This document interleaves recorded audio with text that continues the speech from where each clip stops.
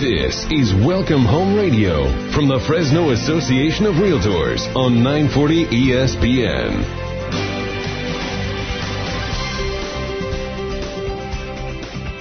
Good morning and welcome to Welcome Home Radio. This is Don Scordino, your host on our Valley's most informative real estate talk show.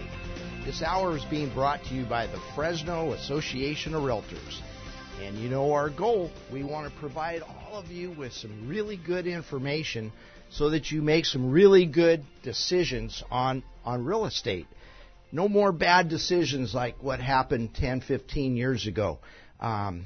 We're going to be so educated now as a consumer base that we won't make those mistakes that happened a few years ago that hurt everybody. I even think it hurt some of the young home buyers that became afraid to buy because they said, oh, wow, look what happened to my parents. But that didn't have to happen and won't happen again because we're going to make some good decisions. And to help me out today, we have in the studio Alex Salazar. He's a realtor with Century 21 M&M Real Estate and based out of Madera. Good morning. Good morning. How are you doing? I'm doing well. Thanks for being down here in the studio, making the trip all the way from Madera. Yeah. All right. But, you know, we're closer than what we used to be. That's right. You may not know this, but many years ago, 40 years ago, I bought a house in Madera thinking this is the next bedroom community of Fresno. One of these decades, I'm going to be right. Well, I don't think I have been yet. In fact, it was funny because back when I bought, the Department of Real Estate makes the builder come out with a thing called a white paper, where it tells all the prospective purchasers what's happening in the community. And I saw that a community college was going to go in. And I saw that a new high school was going to go into that area. I think it was probably 30 years until those things actually did go in. Well, now we do have a community college, and we have 3 high schools, one under construction right now. Oh, really? Where's that at? It's on Road 26 in Martin. They broke ground last year. It's called Matilda Torres High. It's our 3rd high school. And that's going to be opened up in 2020, class of 2020. Is that northwest? That's going to be like off of Avenue 17 and 99. So, yeah, east end of Madera. Oh, okay. Yeah. Country Club Estates. By the country club. There you go. That's right. Yeah. Ah, great. Yeah. Have you ever golfed at that golf course? I have been on the golf course. I can't say I've golfed. I'm not a golfer, no. Okay. Well, I've golfed, but I can't say I'm a golfer either. That's right, yeah. Well, that's exciting to know. So Madera is a growing community. That's right. And you're pretty active out there, too. I understand you're on the Planning Commission? That's correct. I'm on the Planning Commission, and I was on the Transportation Advisory Board last year, too. Great. Yeah. And later in the show, I want to get into that because I'm curious. What does a planning commissioner do? Good. I'm curious, too. It's kind of like my golf, right? That's right. You do it, but yet you can't call yourself one. Okay. Be humble there, Alex. Thanks so much. So how long have you been a realtor for? So I've been a realtor now about 14 years, but my career started a little bit sooner than that. My mother, I'd like to share this story a lot. My mom got into real estate in 1999. Lucy Salazar, she's a realtor at Century 21 too. We still work together. I know your mother. Thank you so much. Yeah. And anyway, she got her license in 99. She was looking for another career. And I was in high school at the time, jumped right in as her assistant, did that through high school. She paid pretty well. And I got my license right after high school. About 19, 20 years old, I got my license and been selling houses ever since. You know, I'm going to have to talk to your mother and find out how she was able to get you involved at that age of 18, 19 years old. I tried that with my son, and I said, hey, Stephen, you ever think about getting your real estate license and working with me? And he looked at me and goes, no. He goes, I don't want to work that many hours. Well, you know, I have 3 siblings, and my older sister is a lender. We don't all work for the same company, but yeah, we all got into it together. My 2 younger siblings, however, same thing like your son. Absolutely no interest in real estate whatsoever. But it was a family effort then. It's still a family effort now, and we jumped right in, and we're still going at it today. Of course, karma kicks in, right? He didn't want to work that many hours. Yeah. So he just worked the last 2 years on a cruise ship in Hawaii, which sounds great. Sure. Except that it's 12-hour shifts, 7 days a week for 5 months before you get your first day off. Wow. And you don't get to leave work. Yeah. You have to stay there. That's right. Sounds like real estate. That's right. He could have had a real estate career. There you go. Let's get into... you hold a position with the Madera Association of Realtors. That's you correct. are the president. I am the president for 2019. This is my 3rd year being president. Not 3rd year in a row. I was president in 2016. I was appointed president last year. Unfortunately, our 2018 president had to resign. She had some illness, so I took over for her year last year. But this is my true year, 2019. So yeah, President, Madera Association of Realtors. I was the GAD, Government Affairs Director. I know your buddy here, Gerard Lozano, can appreciate that. I was the GAD for Madera, and so yeah, I've been pretty involved in Madera over there. What does a Government Affairs Director do? I don't know. We should ask Gerard too. No, it's basically a resource for realtors and associations, local government, county government, issues, school board, what's happening, with subdivisions and planning commission and all that kind of stuff. It's an individual who keeps their finger on the pulse of issues and activity in Madera, reports it back to the association. The association kind of figures out if they should, be involved. So let's say there was a really bad housing bill going on in Sacramento, and it was coming out. The GAD, or the Government Affairs Director, would be the one to say, hey, I looked this over, and to our association, you guys should... They are that liaison. So CAR, for instance, if they had information on that issue or policy, whatever, shares it with the Government Affairs Directors. Government Affairs Directors then share it with the associations. Might, have a good communication or relationship with local city council people, decision makers, right? And to either try to influence, to oppose, support maybe an issue, something like that too. I'll give you a good example. Fresno has a rental inspection ordinance, well, so does Madera. And GADS got pretty involved in opposing or supporting those things, i.e. associations too. And it's a lot of work of the GADS too, to be on top of those issues. So I'm curious, because I know what Fresno's rental inspection program is. What's Madera's like? It's actually pretty similar to Fresno's, but they're doing it a little bit different phases. So houses built prior to 1978 is kind of like phase 1 for Madera. Rental management ordinances, those homes, those non-owner occupied properties have to register with the city as such, and then therefore have to, I think every other year, kind of update if their houses are occupied, have carbon monoxide detectors, smoke detectors, and so on and so forth. But it also allows the tenants to complain on slumlords. My slumlord's not taking care of the mold. I have XYZ issues. And so there's a lot of debate there on, if that's a good thing or a bad thing. But I think what it does is it opens up a conversation about our housing, dilapidated or such, in some certain areas. And it allows also the realtors to come in and have a conversation of how can we improve that too. So the Madera Association opposed the rental inspection ordinance, but we had an opportunity to actually work with the city to at least have our input in there and let them know things that we're going to work for the realtors and landlords. That is very, very important. The fact that you guys were able to work with the city and give input, because there are unintended consequences that can come up.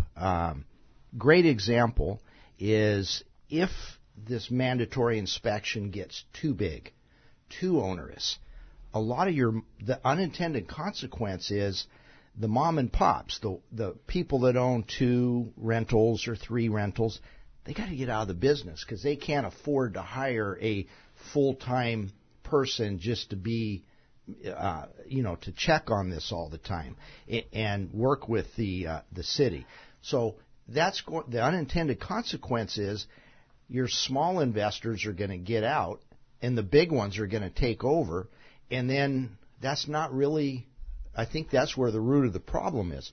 The smaller the investor, probably the more interactive they are. Right. And, the City Madera's intention isn't to put people out of business, especially mom and pops. Few people who might have a couple of rentals, and say that all of these people are just regular people like you and I, right? Saved a little bit of money, worked hard for a long, long time, saved a little bit of money, were able to buy a couple of rentals, have no intention of being slumlords, but maybe they have a bad tenant. Maybe they have a 40 or 50-year-old property that just needs, deferred maintenance.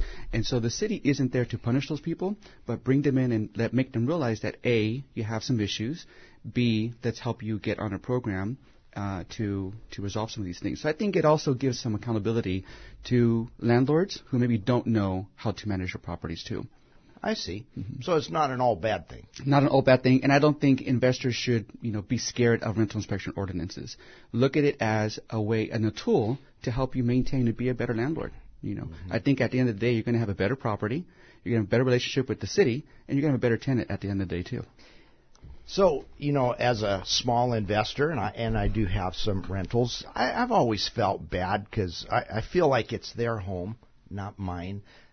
And I feel bad calling them up saying, hey, somebody's got to go mow that lawn. Yeah. And to these particular people, I've even offered yard service. Oh, no, that's my husband's, solitude, and he loves doing it, so I haven't messed with it. But now I can make the city the bad guy. Right. So there are positive aspects to Sure. it. How long has Madera's been going on? This is probably year 2. Now, I'll give you another little interesting story. The code enforcement gentleman, City of Madera, who reached out to the Madera Association of Realtors to work on the rental inspection ordinance, ran for city council. Well, we opposed the rental inspection ordinance, but nonetheless, he worked with us. We worked with him. We supported him. He won. Steve Montes, I supported him. I was his campaign manager in 2018, and he appointed me to Planning Commission. So full circle here. Mm-hmm.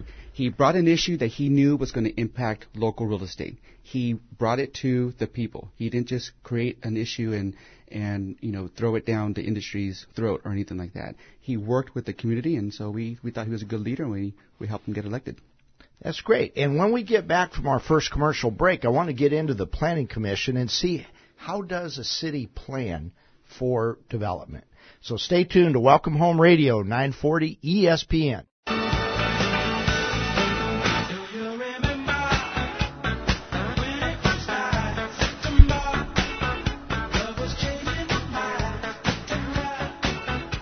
Well, welcome back to Welcome Home Radio. This is Don Scordino, your host, and here in the studio with us we have Alex Salazar live all the way from Madera, California. Good morning. Good morning. Thank you for being down here and sharing, and I'm going to say, some of your very unique experiences. You have a unique experience of being a 3-time president of the Madera Association of Realtors. You have that unique experience as the government affairs director, where you're the conduit between elected officials and the Realtor Association. Now let's get into your unique experience as a planning commissioner. So, what kind of issues are facing cities today as far as planning? Well, first of all, this is my first year as planning commissioner. I was appointed in December of 2018, and I've only come across 3 meetings so far, planning commissions. But so far what we've talked about is new housing, new development coming to Madera, new businesses, including a big industrial business, Full Throttle Suspension, is actually going to be relocating to Madera, building a 101,000 square foot business. So they're bringing new industrial into Madera. And we're talking also about, some new retail spots. We're getting a 3rd Starbucks. Little old Madera is getting a 3rd Starbucks.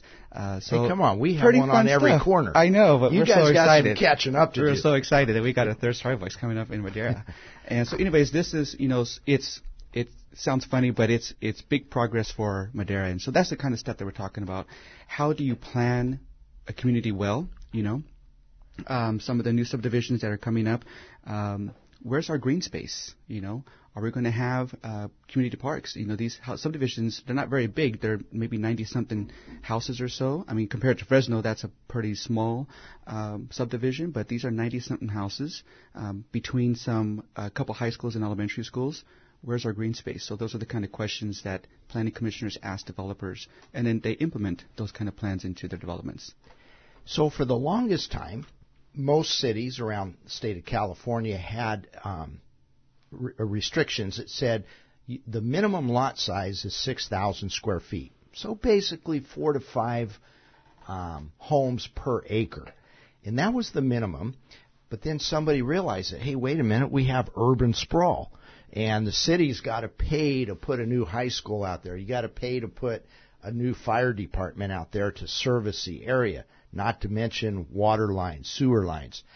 So now it seems like they're trying to draw that back and say instead of 6,000, maybe 4,000 is more appropriate. Are there any mandates that say you have to do that, or is it just incentive based? There are no mandates, and I don't think there's even really any incentive base either. The most recent small subdivision, it really is just an infill. The developer is just kind of filling in. His lot's going to be 6,000 square feet. But we're not really seeing anything smaller than that. So 6,000 square feet or bigger, but there's no incentive. There's no really kind of directive that way. And sprawl is a problem because the other consequences are, like you said, you have to build infrastructure that way. That means, water that way. That means sewage that way and sidewalks and so on. Green space, like I talked about a second ago, and new schools. So those have consequences too. And a new Starbucks. That's right. Except that Starbucks will pay their own way. That's right. The schools, the fire departments have to be paid for by the governments. Correct. Yeah. So you have to find that balance of housing and then all those other things too, because you also don't want to just, go do a free for all for housing, because then you have to have schools and stuff like that too. So there's other things you have to consider. So there's a term out there called NIMBYism, not in my backyard. So let's say I buy a house, my 6,000 square foot lot, my palace, and there's a vacant lot behind me, and next thing I know, here comes an industrial site going in right behind me. How does that work, planning-wise? I mean, do you try to keep certain things, industries, retail, off to one side, or? Well, a well-planned city is not just going to plan for the year coming, but 5 years, 10 years, 15, 20 years down the road. So to your point, we may put industrial where it makes sense, maybe off of a highway or off of a freeway, right, off of main exits, and maybe housing somewhere else and kind of separate them a little bit. That way, in 5, 10 years down the road, if that housing grows and industrial grows, they're not going to be right next to each other. We're going to have some separations there. And so planning isn't just about today or even just this year, but 5 years, 10 years, 20 years down the road. But then planning is just one piece of the puzzle. You still have the city council and their ideas too and their direction, county board of supervisors too and their direction, and the school district too. Mm-hmm. And also, you've got to create a free market to where somebody will want to build there. I heard a city council meeting here in Fresno one time, and it had to do with the Fulton Mall tear down and turning it into Fulton Street. And somebody went to the microphone and said, well, the city needs to put a Burger King down here. They need to put a retail store. But the city can't do that. The city doesn't build Burger King. It's got to be the city building the infrastructure to where Burger King will want to come in. And, that's actually a common misconception, I guess, of the city. People think that the city has that direction or that power to bring in those kind of businesses, and that's absolutely not what happens. When we approved that Starbucks just a few weeks ago, we had some complaints on social media that says, well, what about another kind of coffee shop? Where's our Target at? Where's the Costco at? Well, Planning Commission, first of all, we don't have those phone numbers to those people, We're just regular citizens that just stepped up to get involved and, voicing our opinions on how the city should be planned. But we have no direction. That has to come from, other sources. So that's the free market. Correct. You build the infrastructure and let the market come to you. And so if it's Starbucks or if it's Joe's Coffee Shop, it's whoever wants to make that investment there. Correct. If you were to say, no, you can't come in because we're going to allow somebody else, then that's not a free market. Correct. And the city of Madera, at least from the Planning Commission's standpoint, is we're not trying to turn anybody away, but we want to have smart growth, and we want to make sure that this is going to last 10, 15, 20 years down the road. And like you said, industrial over here, we want some housing over here, maybe some retail in the middle here. Mm-hmm. So do you get much of that NIMBYism where you're making a decision on a development, a potential development? Do you have neighbors coming to the Planning Commission saying, hey, not in my backyard? In just this most recent Planning Commission meeting, a popular developer in Madera was, trying to get his subdivision approved. And a neighbor who lives at the end of a cul-de-sac where that cul-de-sac was going to be extended into the new subdivision wrote a complaint, not a complaint, but a concerned email addressed to the commission. Happens to be a past client of mine. So he wasn't quite a NIMBY, but he had a concern. His lot slightly larger, like 8,000 square feet, and these are going to be 6,000 square foot lots and smaller houses. So his concern was, how is that developer going to blend the 3 or 4 year old houses that were slightly bigger into these smaller houses and smaller lots? We addressed it, the builder addressed it, and I think at the end of the day, that neighbor's happier than he could have been, yeah. Mm-hmm. And Madera sure is growing. I told you, 40 years ago, I bought there, and I only lived there about less than a year. I realized that, my softball team was in Fresno, my work was in Fresno, and driving through 20 miles of orchards to get to work was a long ways. But that's not the case anymore. Now it's maybe only 8 or 9 miles of orchard. That's right. The rest of it is city. Oh, and then, of course, you're on the city planning, right? That's correct. Oh, okay, because I was about to ask a county question. Go for it. Maybe I might know. Okay. Well, you've got all that development now going out north of 41 in Madera County. Yes, the Riverstone at 12 and 41 and Tesoro Viejo at 15 and 41. Right. How do you see those developing out? Well, Riverstone, I think, is almost built out. At least their first corner there. I know they haven't built in any of the commercial and the park, and I think they're supposed to get a school and a fire station there at Riverstone. They haven't built those things out. They're still pulling out some of those old olive orchards or those old olive trees, but the infrastructure's there. There's a small river there, but the houses, I think, are pretty much built out right now. They got a gorgeous community center, I think called The Lodge. Super gorgeous. If you're interested in buying a home, go down to 12 and 41. Riverstone is very gorgeous. Now, Tesoro Viejo, I actually do like that development because they built a school first. They built a town center first, and then they start building some houses there. And it's just gorgeous on the hillside there. Those are a little bit pricier houses, the higher end stuff. But apparently there's already some people who moved in, and they just broke ground not too long ago. So I think that's actually going to be pretty good too. All right, yeah. And I have been to that lodge at Riverstone. Yeah. Oh, yeah. It's like a resort. Yeah, absolutely. Well, and with that, we are going to go to our next commercial break. So stay tuned to Welcome Home Radio, 940 ESPN.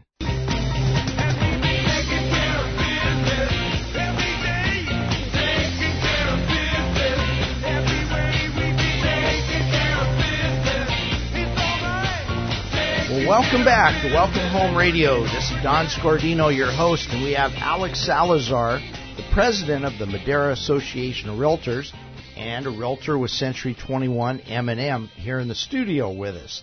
And Alex has a lot of unique experiences being on the Planning Commission, being a government affairs director. Probably the hardest job of all, though, of all the ones you have, is a realtor. It is. That's correct. Yeah. Why is it so hard? It's not that it's... That's a curveball, by the way. I didn't plan that one. You didn't. I have lots of notes over here, Don, and that wasn't on my notes. It's not that it's hard. I just think that if you want to do anything, me personally, you want to do anything well, you really need to educate yourself and so on. And realtor, there's a lot to be educated on for the consumer, for future consumers, for the public, and everything like that too. So it's a very tough. It's more than just writing a contract, selling a house. There's all this other knowledge and then education and a whole bunch of things to do. All right, enough with the curveballs. Thanks so much. I'm going back to lobbing you a softball. All right. So why is housing so expensive in California? You know, I recently watched a YouTube post, Wall Street Journal, with just this topic on it. They broke it down into basically 5 different reasons. And number one, it is the high cost of new construction. You have, for instance, in the Bay Area, coastal regions, you don't want to buy a house brand new on the side of a cliff that could one day possibly fall into the ocean. You know, there's a lot of cost into making sure that that cliff's going to be stable, and you want to have high quality building materials too.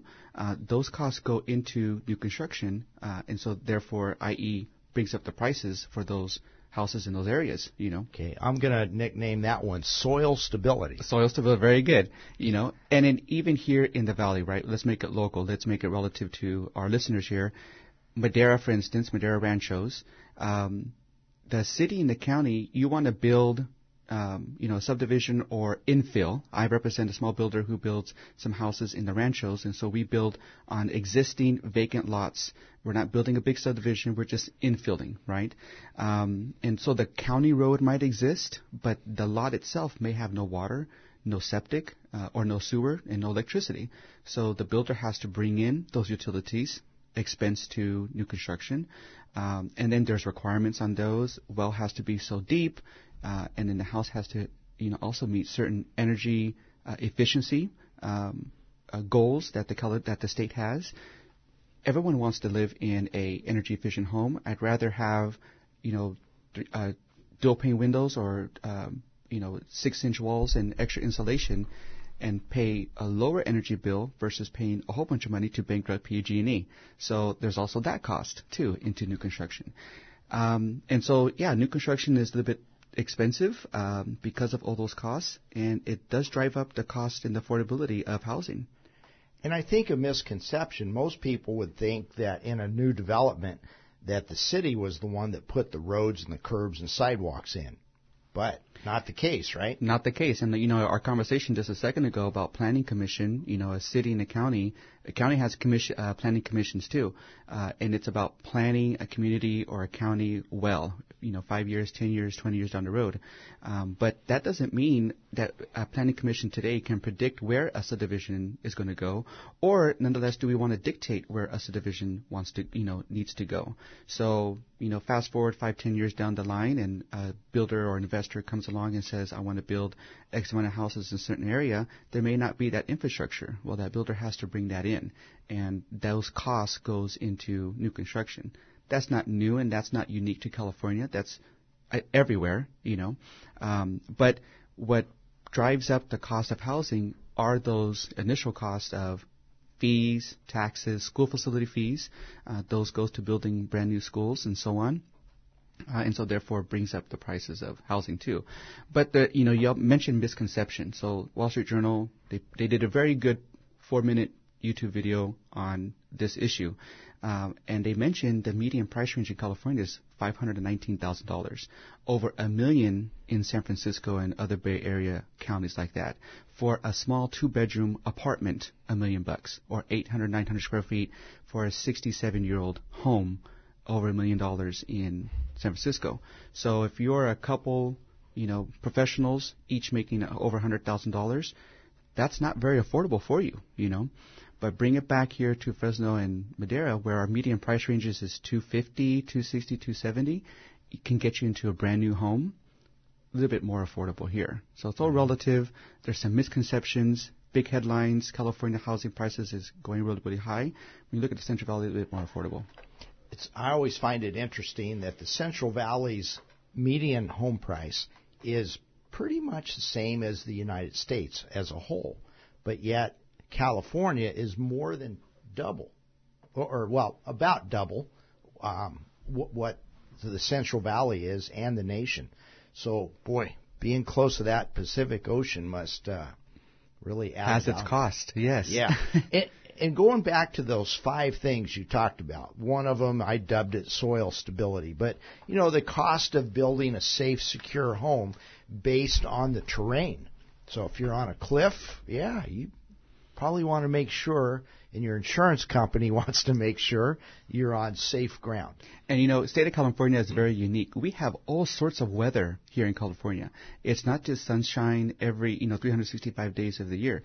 We had rain here just a few days ago and tornado spots popping up all over the Central Valley, right? Mm-hmm. We had hail and snow just a couple of miles north of us, and then we have 100-plus degree weather in the middle of summer, And we have fog and all that kind of stuff. And then we also have earthquakes, our neighbors to the north over here in Oakers and Coarsegold, fires and flash flooding and things like that. All these other natural disaster kind of stuff that happens throughout the state of California. So we have a lot of unique weather issues too. But those flash floods and fire hazards and flood zones and earthquake zones also go into impacting the cost of construction of new housing too. Mm-hmm. So what are those 5 factors? Well, again, so the high cost of fees, we touched a little bit on that. Prop 13 and taxes, land use. City and county may want to encourage more commercial and industrial development over new housing because of Proposition 13. There's not a lot of residual taxes that you can get from housing versus commercial and industrial in the long run for some communities. So that's kind of interesting. So the cities would prefer a piece of land to have commercial on it rather than residential. Correct. Because the city can get more money. Correct, because you're going to have taxes on that development, you're going to have taxes on the building and all those kind of things, but then sales taxes, right, where you don't have that on housing. So there goes that unintended consequence I talked about before. There's a push by some people in Sacramento to do a thing called split roll, which means residential would stay on Prop 13, the 1%, but commercial can go much higher than that. So the unintended consequence is we're going to have even less residential, less homes, because people in a free market are going to want land to go to and even the cities are going to want it to go commercial. And so one other factor too is foreign investment. You have just a few years ago we had a huge buying spree from foreign investors from places like China, for instance, buying heavily in the Bay Area, really drastically increasing property values there, and but buying up all the available properties because of foreign investment. And taking away available housing. And then, like you said, too, if you have more commercial and less housing, that's less available housing. And so, it's a natural thing that happens where, the price is just going to go up. So Governor Newsom has said in his State of the State that we need more housing, and he's pushing for that. Can you tell us about that one? Yes, Governor Newsom, in his State of the State address just a few weeks ago, has announced $1.75 billion or something like that in his state budget directly towards housing, and I think some like $750 million directly to incentives for cities and counties to choose low-income, mixed, and middle-income housing over high-end housing over commercial. And so he's really trying to incentivize these cities and counties to really encourage those kind of new constructions. Central Valley, like I said, we're a little bit more affordable than the Bay Area and Southern California, but I think that's opportunity even for our communities here, the Kermans, the Selmas, the Sangers, Madera, Chowchilla, to take advantage of those incentives. That's state money that we normally may not get, that we can use towards our streets, towards our ailing infrastructure. Madera has some infrastructure that's over 100 years old.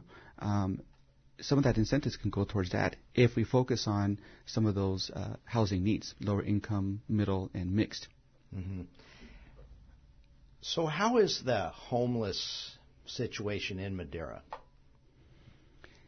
Is there a lot of homelessness there? There is, and it's actually it's a growing trend, I think, across the valley. No unique situations happening in Madera that's not happening in other parts of California. It is housing costs. It is housing affordability. It is jobs too, but I think majority of the homelessness is mental health, some drug use, and things like that housing can't address, but it's part of the conversation nonetheless. And so, yes, homelessness is increased in Madera. Yeah, I think in the housing industry we can say, well, hey, that's not us, that's about mental health, that's about drug abuse. But, if 25% of the problem was ours and we dealt with that 25%, then it's not as big. Right. But I liked what you say. It's not unique to Madera. I've heard people talk about the homelessness here in Fresno, but, man, you go to other cities. When we travel for CAR Absolutely. and NAR, you see it everywhere. Absolutely. I remember somebody in Long Beach saying, wow, notice there's no homeless people around here. I said, walk on the next block over. And sure enough, I think it was called the Esplanade or something like that. Oh, that's where they were all hanging out. That's right. Yeah, like I said, it's not unique to any specific city or anything like that. Homelessness is definitely a problem. Housing is an issue. It's not the only issue for homelessness, though. However. Mm-hmm. Well, we are in line right now for a commercial break, but stay tuned to Welcome Home Radio 940 ESPN.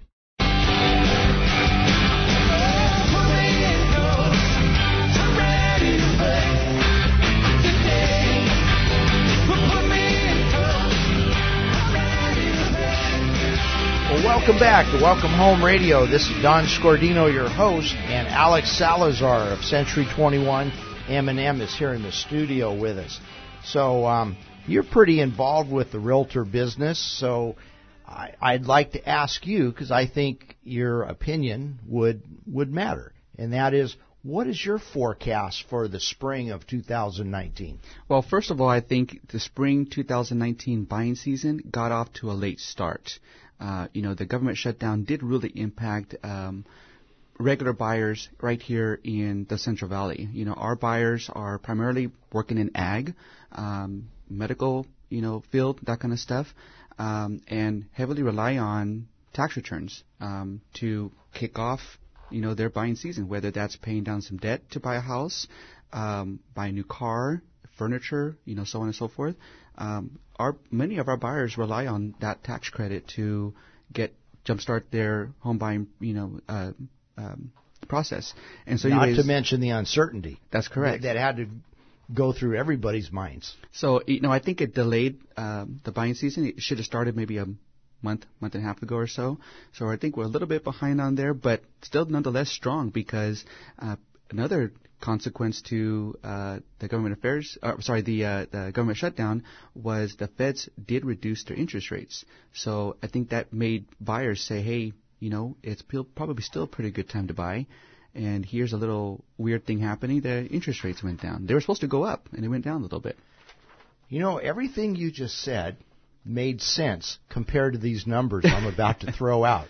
And this was unplanned, so, call this a change-up, a curveball, or whatever, but it all fits.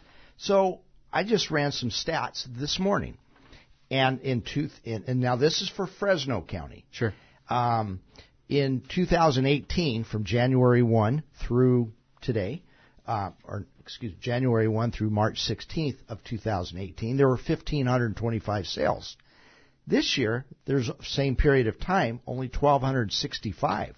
So it's down 240 sales. However, so that kind of goes hand in hand with what you're saying about getting off to a slow start. However, there is a boatload of pendings.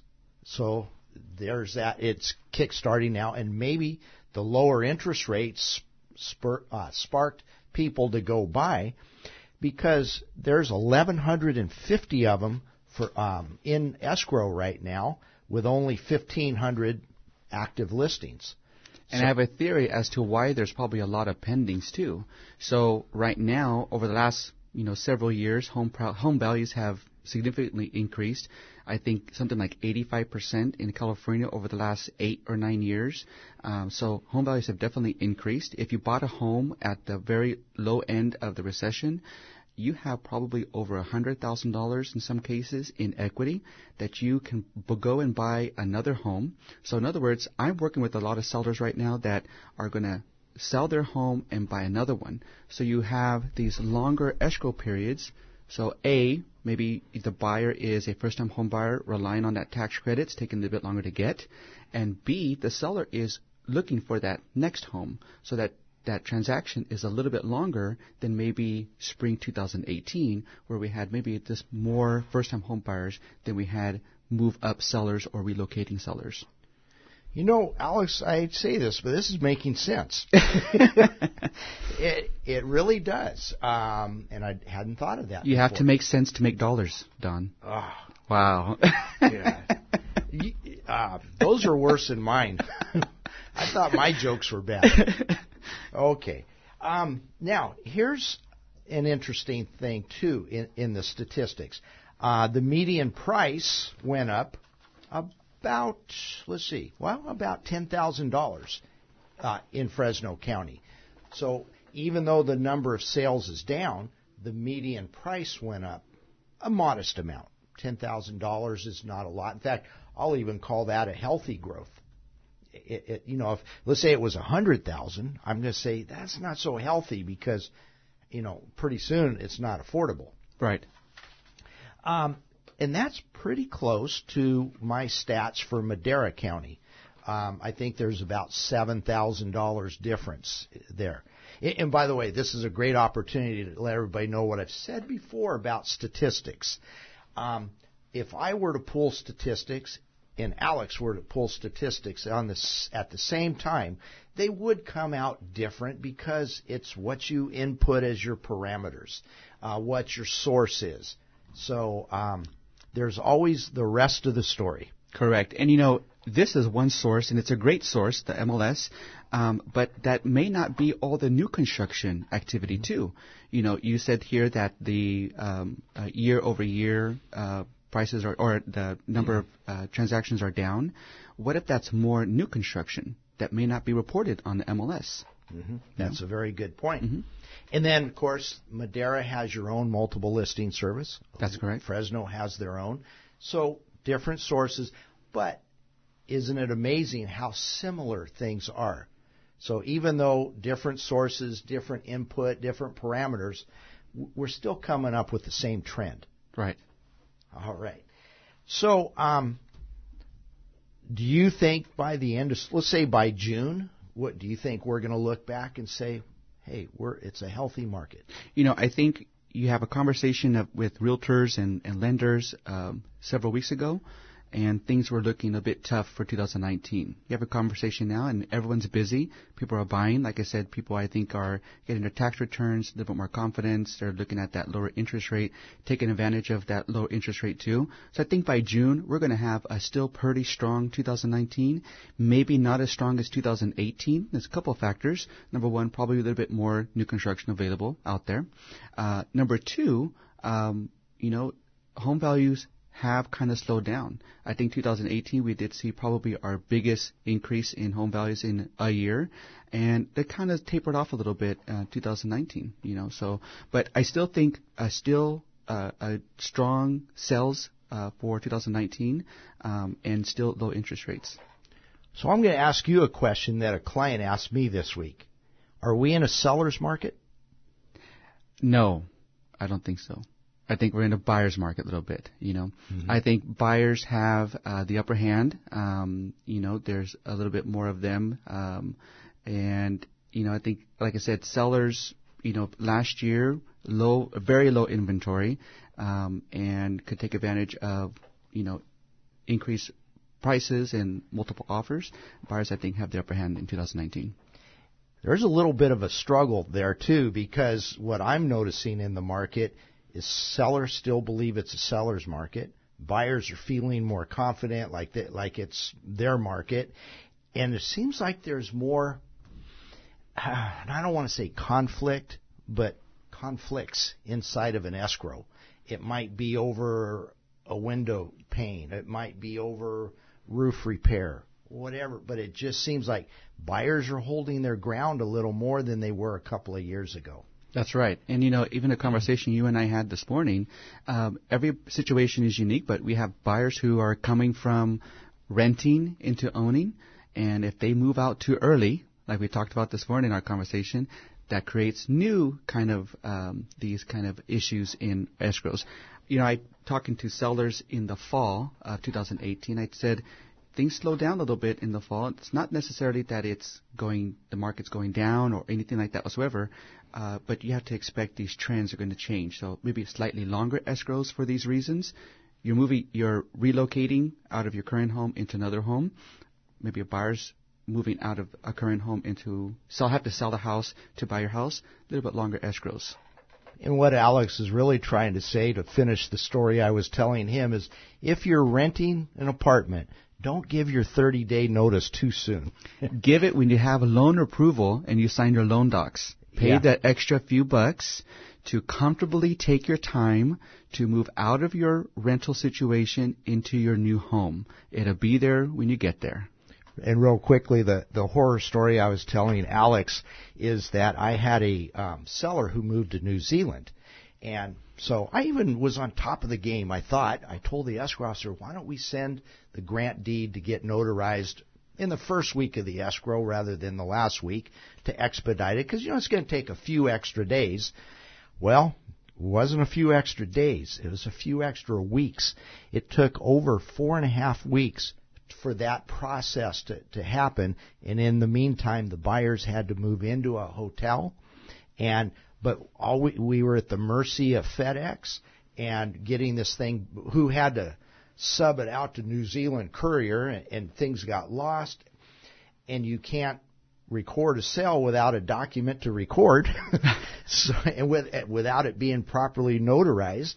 And as we found out in New Zealand, getting an American notary is not too simple. That's right. So going back to our earlier conversation, no, this is not an easy job. It's not an easy job. There's so many variables, and it changes day by day. And every situation is different. You just have to roll with the punches, I guess. All right. So what is, we just have about a minute left, so what would you say is your best advice you could give home buyers out there? The right time to buy is when you're ready to buy. Don't listen to the headlines. They're news-making headlines. Talk to a local professional. There's no more truth in that. And when you're ready, you're ready. The home's there. You'll find it. You hook up with a good professional, and they'll get you into the right home right away. Mm-hmm. I like that. It's not what the newspaper says that, it's a hot market or buyer's market, seller's market. It's when you personally are ready. That's the right time to buy. That's right. Well, Alex Salazar, I want to thank you very much for coming in today. You are a great guest. Never short on a word. Thanks so much, Don. All right. And thank you to all our listeners for tuning in to Welcome Home Radio.